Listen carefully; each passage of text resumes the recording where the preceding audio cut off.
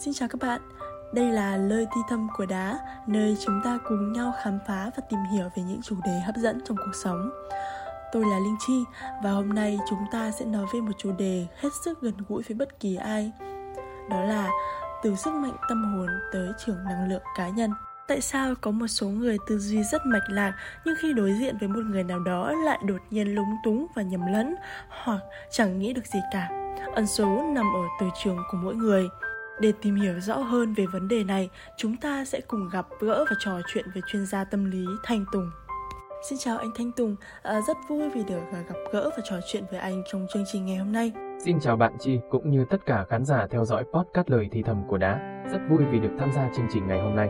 Vâng, theo anh thì từ trường sức mạnh tâm hồn có một quan hệ như thế nào trong việc hình thành trường năng lượng cá nhân? Thực ra, từ trường là một nguồn sức mạnh hết sức cụ thể. Nếu như một người tiếp xúc với người có trường năng lượng đục bẩn thì sẽ khiến họ bị ảnh hưởng theo hoặc ngược lại. Khoa học đã chứng minh được rằng ý niệm của con người có thể phát xuất ra năng lượng vật chất. Vì vậy bạn suy nghĩ gì, chú trọng điều gì đều phát ra một loại từ trường như thế ở xung quanh bạn. Dù nhìn bằng mắt thường không thể thấy, nhưng ảnh hưởng của chúng lên thân thể người là rất rõ ràng. Khi bạn suy nghĩ gì, chú trọng điều gì đều phát ra một loại từ trường như thế ở xung quanh bạn.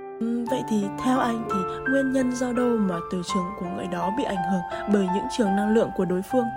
Khi bị từ trường của đối phương khống chế đến mức có thể khóa ý thức của người đó lại trong một phạm vi nhất định, dẫn đến tư duy của người đó không liền mạch. Có hướng giải quyết nào đề xuất cho khán giả cùng biết được không nhỉ? Nếu một người có trường năng lượng lớn thì người khác không thể khóa hay khống chế trường năng lượng của anh ta được. Cho nên nếu thân tâm an lạc, thuần tịnh thì đối phương không có cách nào có thể làm nhiễu loạn từ trường của bạn được, bởi vì phạm vi của khoảng không là vô cùng rộng lớn.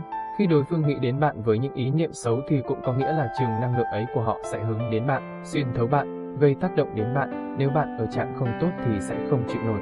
Làm thế nào để có thể nhận ra được trường năng lượng của mỗi cá nhân là tích cực hay tiêu cực? Cổ nhân có câu tương tự tâm sinh. Vận mệnh của mỗi người không hẳn là thể hiện ở ngũ quan trên gương mặt mà là thần vận. Có người thì trông rất là sáng sủa, tinh anh nhưng làm việc gì cũng trắc trở và thất bại. Còn có người ngũ quan trên gương mặt không tốt nhưng trường năng lượng của họ phát ra lại rất thanh tịnh. Những người như vậy thường có vận khí rất tốt. Ngược lại, nếu ngũ quan tốt đẹp nhưng trường năng lượng tương đối bẩn đục, bị khí đục vây hãm thì khi làm bất cứ việc gì cũng sẽ thất bại và không thuận lợi. Trong cuộc sống thường ngày, khi chúng ta ngồi cùng bạn bè hay đồng nghiệp, vì sao có người cảm thấy thoải mái dễ chịu nhưng cũng có người cảm thấy nóng nảy, buồn bực? Đó là bởi từ trường năng lượng họ phát ra không hề giống nhau. Vậy thì có cách nào để chúng ta tu tập trường năng lượng của bản thân tốt hơn không? Thưa anh Thanh Tùng. Nếu như bạn mở rộng tâm hồn, tâm bạn luôn tràn đầy tình yêu thương thì bạn sẽ cảm nhận được sức mạnh của năng lượng từ trường phát ra từ người bên cạnh. Một số cách để mở rộng tâm hồn của bạn. Đầu tiên là tu luyện để thân tâm an hòa, thì đây là phương cách mở khóa thân thể và tâm hồn, giúp thân tâm dung hòa làm một với vũ trụ, cả vũ trụ đều nằm trong trái tim bạn. Thứ hai là vứt bỏ những phiền não, lo toan của cuộc sống hiện đại đều do dục vọng của con người chi phối, bị mê hoặc bởi đời sống vật chất hấp dẫn và dục vọng thấp kém, khiến tâm người luôn bất an. Vâng, và xin cảm ơn anh Thanh Tùng đã có thể chia sẻ những thông tin hữu ích trong tập podcast này của Lời Thì Thầm của Đá. Những kiến thức về chủ đề từ trường và sức mạnh tâm hồn tới trường năng lượng cá nhân đã mang đến nhiều điều vô cùng mới mẻ cho chúng ta. Hãy nhớ đăng ký và theo dõi để không bỏ lỡ những nội dung thú vị tiếp theo.